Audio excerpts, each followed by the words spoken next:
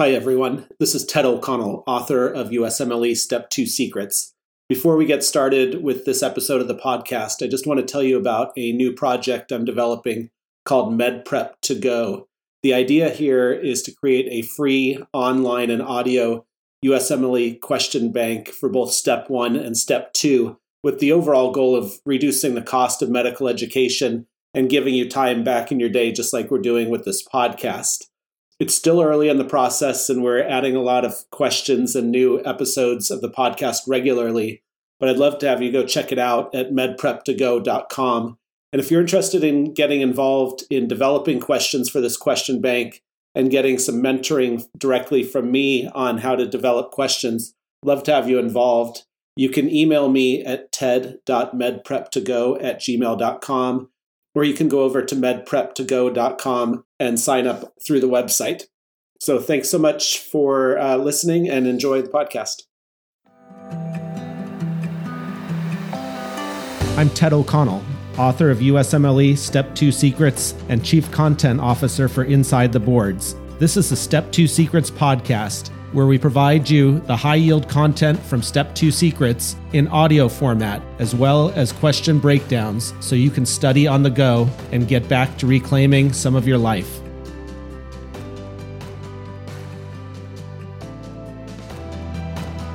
Hello, listeners. I am Patrick Beeman, founder of Inside the Boards. This is USMLE Step 2 Secrets and Inside the Boards podcast. I'm here today thanks to Elsevier providing a question from their clinical key. So let's break it down. A 30-year-old male has been receiving intravenous nafcillin on an inpatient ward secondary to severe cellulitis of his left leg. On the 7th day of treatment, he develops a fever. Physical exam is positive for generalized erythematous morbilliform rash, with laboratory findings showing an elevated BUN, an elevated creatinine, an elevated white blood cell count, elevated eosinophils, and a urinalysis with a specific gravity of 1.013, 1 plus blood, 2 plus protein, with many white blood cells and white blood cell casts on microscopy. Which of the following best explains this patient's clinical change? Is it A, hypovolemia, B, nafcillin exposure, C, recent group A streptococcal infection, or D, rhabdomyolysis? And the correct answer here is choice B, nafcillin exposure. So, fever, rash, and peripheral eosinophilia in a patient with acute kidney injury after 7 to 10 days of antibiotics is suggestive of acute interstitial nephritis. That eosinophilia especially suggests AIN. Penicillins and sulfa-based antibiotics are common causes of AIN, and the presence of urinary white blood cells and white blood cell casts also supports the diagnosis. Another diagnosis to consider is a drug reaction with the eosinophilia and systemic symptoms, although this tends to present after 2 to 6 weeks of exposure.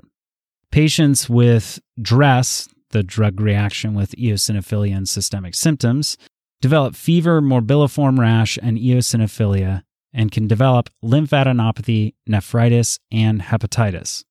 But since this patient's symptoms occurred within 1 week, we can go with acute interstitial nephritis based on nafcillin exposure. The other answer choices, A was hypovolemia. Pre-renal acute kidney injury that develops into acute tubular necrosis may have muddy brown casts on urine microscopy, but this patient's eosinophilia, white blood cells in the urine, and white blood cell casts are not consistent with acute tubular necrosis alone. Choice C was a recent group A strep infection. Post-infectious glomerulonephritis can develop as long as 3 weeks after a group A strep infection and typically presents with a triad of hematuria, edema, and hypertension. On a UA, there may be red blood cell casts and proteinuria. Finally, choice D was rhabdo. Rhabdo can cause AKI due to free radical release, which results in acute tubular necrosis. The BUN to creatinine ratio becomes unreliable due to creatinine release from lysed myocytes.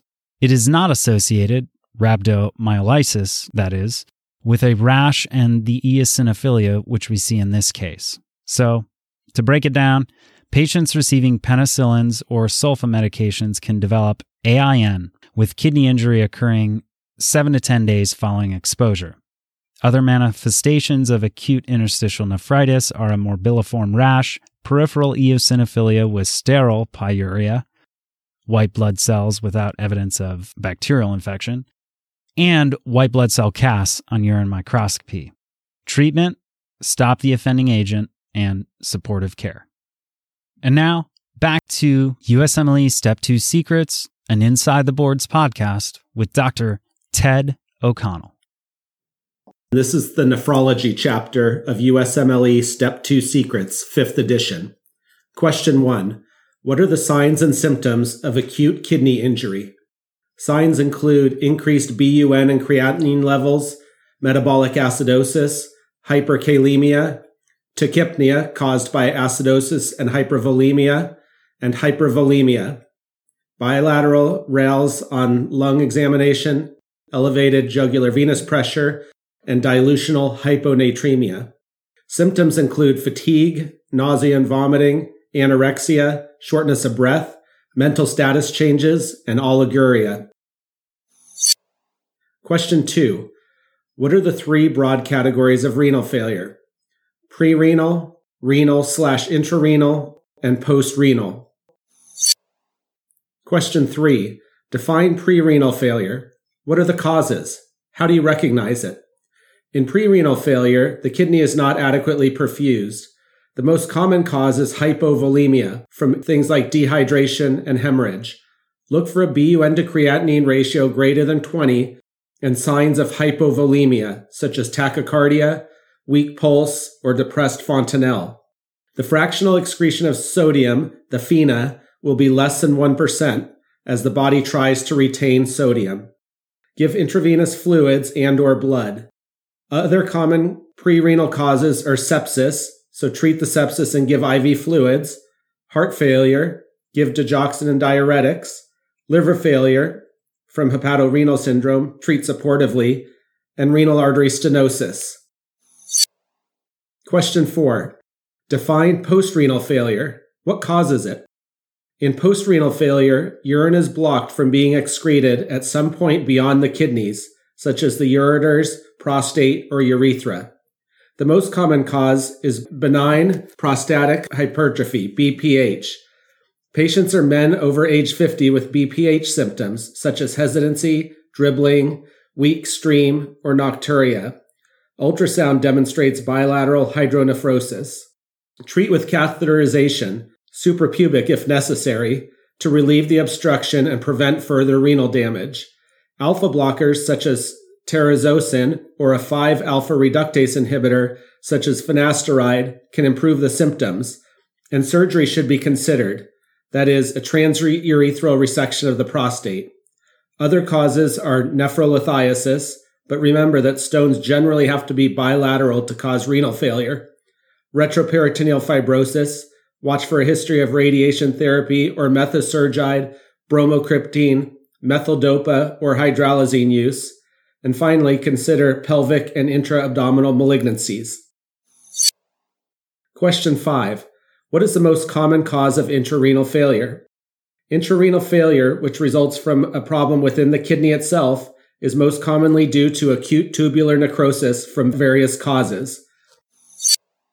Question 6. What do you need to know about intravenous contrast in renal failure? Intravenous contrast can precipitate renal failure, usually in diabetic patients and patients with pre-existing renal disease. Avoid contrast in such patients if possible. If you must give intravenous contrast, administer intravenous hydration before and after the contrast is given, and avoid the use of NSAIDs to decrease the chance of renal failure. The data on the use of acetylcysteine are conflicting. Question 7. True or false? Muscle breakdown can cause renal failure. True. Myoglobinuria or rhabdomyolysis due to strenuous exercise, such as running marathons, and also alcohol, burns, muscle trauma, and muscle compression, such as prolonged immobilization after a fall, heat stroke, and neuroleptic malignant syndrome may cause renal failure. The cellular debris that results from muscle breakdown plugs the renal filtration system. Look for very high levels of creatine phosphokinase, CPK. Urinalysis may reveal red-colored urine that is positive for blood on dipstick, caused by the heme contained in myoglobin, but there are no red blood cells. Treat with aggressive hydration. Alkalinization of the urine with bicarbonate may be helpful in severe cases. Diuretics may be helpful if the patient develops volume overload, but have not been shown to be useful in preventing acute kidney injury. Monitor calcium and potassium levels carefully during treatment of rhabdomyolysis. Question 8. What medications commonly cause renal insufficiency or failure? Chronic use of NSAIDs may cause acute tubular necrosis or papillary necrosis. Cyclosporin, aminoglycosides, and methicillin. Question 9. Define nephritic syndrome. What is the classic cause? How is it treated? Nephritic syndrome is generally defined as oliguria, azotemia, a rising BUN to creatinine ratio, hypertension, and hematuria. The patient may have some degree of proteinuria, but not in the nephrotic range. The classic cause is post-streptococcal glomerulonephritis. Treatment is supportive and includes control of hypertension and maintenance of urine output with IV fluids and diuretics. Question 10. Define Goodpasture syndrome. How does it present? Goodpasture syndrome, a cause of rapidly progressive glomerulonephritis, is due to the presence of measurable anti-glomerular basement membrane antibodies, which cause a linear immunofluorescence pattern on renal biopsy. These antibodies react with and damage both the kidneys and the lungs. Look for a young man with hemoptysis, dyspnea, and renal failure. Treat with steroids and cyclophosphamide. Question 11. Define granulomatosis with polyangiitis, formerly called Wegener granulomatosis. How does it present? Granulomatosis with polyangiitis, formerly called Wegener granulomatosis, is a vasculitis that affects the lungs and kidneys. Look for nasal involvement, such as bloody nose and nasal perforation, or hemoptysis and pleurisy as presenting symptoms, along with renal disease.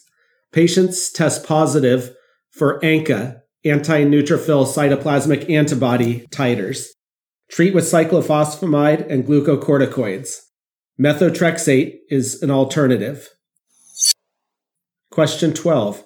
How do you recognize post-streptococcal glomerulonephritis, PSGN? How is it treated? PSGN occurs most commonly after streptococcal skin infection, but may also occur after pharyngitis. Patients are usually children and generally have a history of infection with a nephritogenic strain of Streptococcus species 1 to 3 weeks previously, and abrupt onset of edema, especially periorbital, hypertension, proteinuria, mild, not in the nephrotic range, hematuria with red blood cell casts, and elevated BUN and creatinine. Red blood cell casts on urinalysis confirm the diagnosis of nephritic syndrome. Laboratory tests that support a PSGN diagnosis include proof of recent streptococcal infection, for example, anti-streptolysin O and anti-DNase B titers, and evidence of complement-mediated glomerular inflammation with low C3 and C4 levels. Treat supportively.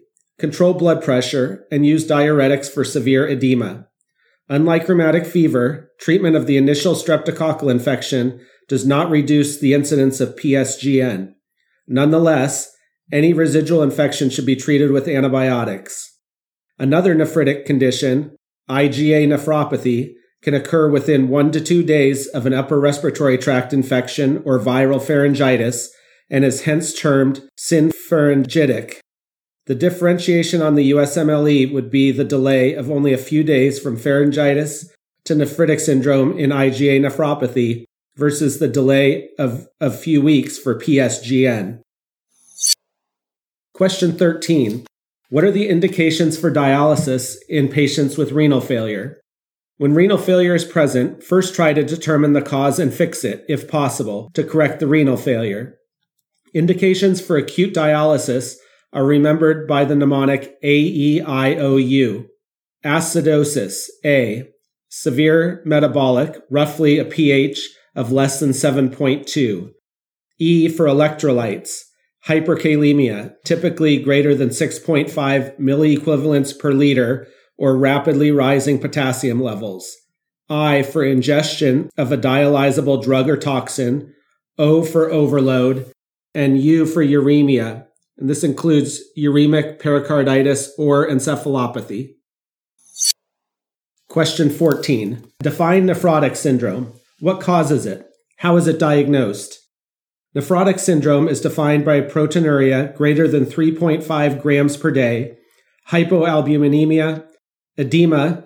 The classic pattern is morning periorbital edema, and hyperlipidemia with lipiduria. In children, it is usually due to minimal change disease, podocytes with missing feet on electron microscopy, which often follows an infection. Measure 24-hour urine protein or spot urine protein to creatinine ratio to confirm the diagnosis. Treat with steroids. Causes in adults include membranous nephropathy, diabetes, hepatitis B, amyloidosis, lupus erythematosus, and drugs such as penicillamine and captopril. Question 15. What causes chronic renal failure, CRF?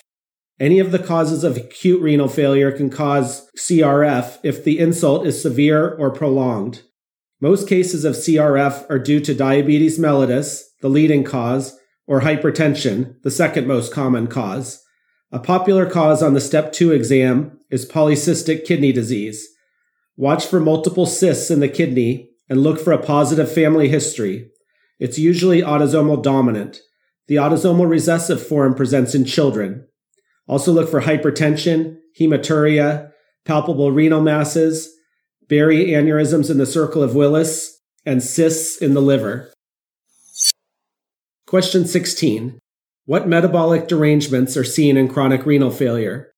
Azotemia with high levels of BUN and creatinine, metabolic acidosis, hyperkalemia, fluid retention, which may cause hypertension, edema, congestive heart failure, and pulmonary edema, hypocalcemia and hyperphosphatemia, impaired vitamin D production, bone loss leads to renal osteodystrophy, anemia due to lack of erythropoietin, give synthetic erythropoietin to correct, anorexia, nausea, and vomiting from buildup of toxins, central nervous system disturbances, mental status changes, and even convulsions or coma from toxin buildup, bleeding due to disordered platelet function, uremic pericarditis, a friction rub may be heard, skin pigmentation and pruritus, the skin turns yellowish brown and itches because of metabolic byproducts, and increased susceptibility to infection due to decreased cellular immunity.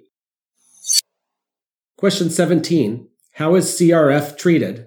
Treat CRF with regular hemodialysis, usually 3 times per week, water-soluble vitamins, which are removed during dialysis, phosphate restriction, and binders, calcium carbonate, calcium acetate, or sevelamer, erythropoietin as needed, and hypertension control.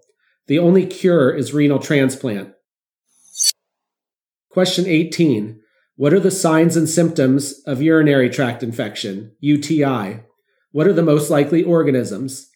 Signs and symptoms include urgency, dysuria, suprapubic and or low back pain, and low-grade fever. UTIs are usually caused by E. coli, 75 to 85% of cases, but may also be caused by Staphylococcus saprophyticus or Proteus, Pseudomonas, Klebsiella, Enterobacter, or Enterococcus species, or other enteric organisms.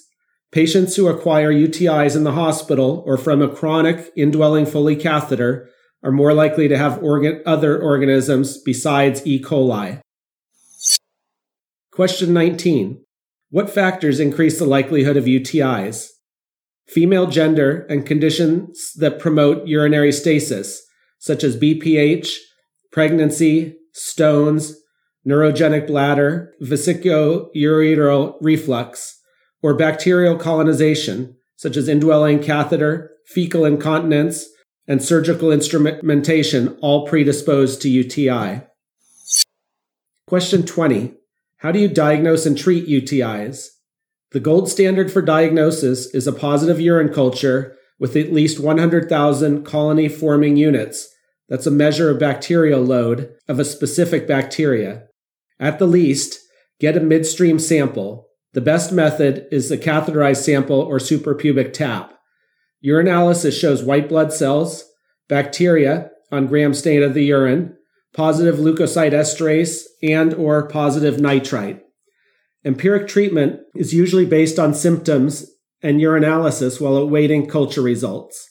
Commonly used antibiotics include trimethoprim sulfamethoxazole, amoxicillin, nitrofurantoin, ciprofloxacin, or a first-generation cephalosporin.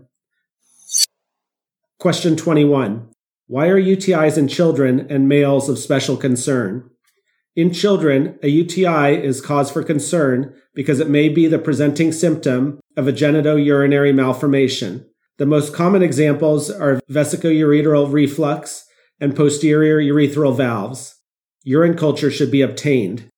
Order an ultrasound and either avoiding cystourethrogram, VCUG, or a radionuclide cystogram, RNC, to evaluate the urinary tract in any child 2 months to 2 years with a first UTI. Recommendations for imaging in older children are less clear-cut. If a male has symptoms and a urinalysis suggestive of a UTI, consider the possibility of prostatitis. The prostate may be tender and boggy on exam. Bacterial prostatitis requires 6 weeks of antibiotics to ensure eradication. Question 22. True or false? You should treat asymptomatic bacteriuria in most patients. False. The exception is a pregnant patient in whom asymptomatic bacteriuria is treated because of the high risk of progression to pyelonephritis. Use antibiotics that are safe in pregnancy, such as penicillins. Question 23. How does pyelonephritis usually occur? What are the signs and symptoms? How is it treated? Pyelonephritis is most often due to an ascending UTI caused by E. coli in greater than 80% of cases. Patients present with high fever, shaking chills, costovertebral angle tenderness, flank pain, and or UTI symptoms. Order urinalysis and urine and blood cultures to establish the diagnosis, but treat this life-threatening infection on an inpatient basis with IV antibiotics while awaiting results. A typical regimen consists of an oral fluoroquinolone or IV ceftriaxone or fluoroquinolone in uncomplicated pyelonephritis. Always choose an antibiotic regimen with good E. coli coverage. Question 24. How do you differentiate among the common pediatric hematologic disorders that affect the kidney? We're going to review hemolytic uremic syndrome, HUS, Henoch-Schönlein purpura, HSP, thrombotic thrombocytopenic purpura, TTP, and idiopathic thrombocytopenia, ITP. The most common age of HUS is children, HSP, children, TTP, young adults, and ITP, children or adults. Previous infection, diarrhea with E. coli and HUS, URI in HSP, none in TTP, and viral, especially in children, in ITP. The red blood cell count is low in HUS, normal in HSP, low in TTP, and normal in ITP. Platelet count, low in HUS, normal in HSP, low in ITP and TTP. Peripheral smear shows hemolysis in HUS, is normal in HSP, shows hemolysis in TTP, and is normal in ITP. The kidney effects are acute renal failure and hematuria in HUS, hematuria in HSP, acute renal failure and proteinuria in TTP, and none in ITP. The treatment is supportive in HUS and HSP. In TTP, it's plasmapheresis and NSAIDs and no platelets. In ITP, treatment is steroids and splenectomy if drugs fail. The key differential points in HUS are age and diarrhea. In HSP, it's rash, abdominal pain, arthritis, and melena.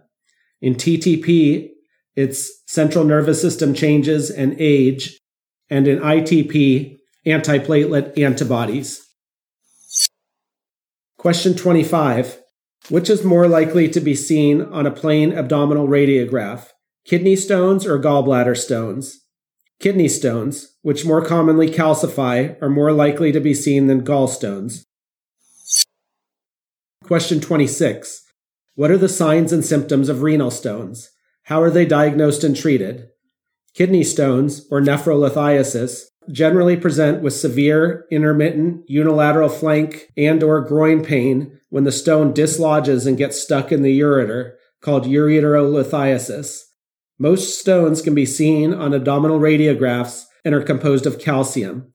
Renal ultrasound or CT scan can be used to detect a stone if clinical suspicion is high, but plain abdominal radiographs are negative. Symptomatic urolithiasis should be treated with lots of hydration and pain control to see if the stone will pass. Most stones less than 5 millimeters will pass on their own. If the stone does not pass, it needs to be removed surgically, preferably endoscopically or by lithotripsy. Question 27. What causes kidney stones? Nephrolithiasis is often idiopathic, but on the Step 2 exam, watch for one of the following underlying disorders that predispose to the development of kidney stones. 1. Hypercalcemia, due to hyperparathyroidism or malignancy, resulting in calcium stones. 2. Infection from ammonia-producing bugs, such as Proteus species or Staphylococci. Look for staghorn calculi, which are large stones composed of magnesium, ammonia, and phosphate, or struvite, that fill the renal calyceal system.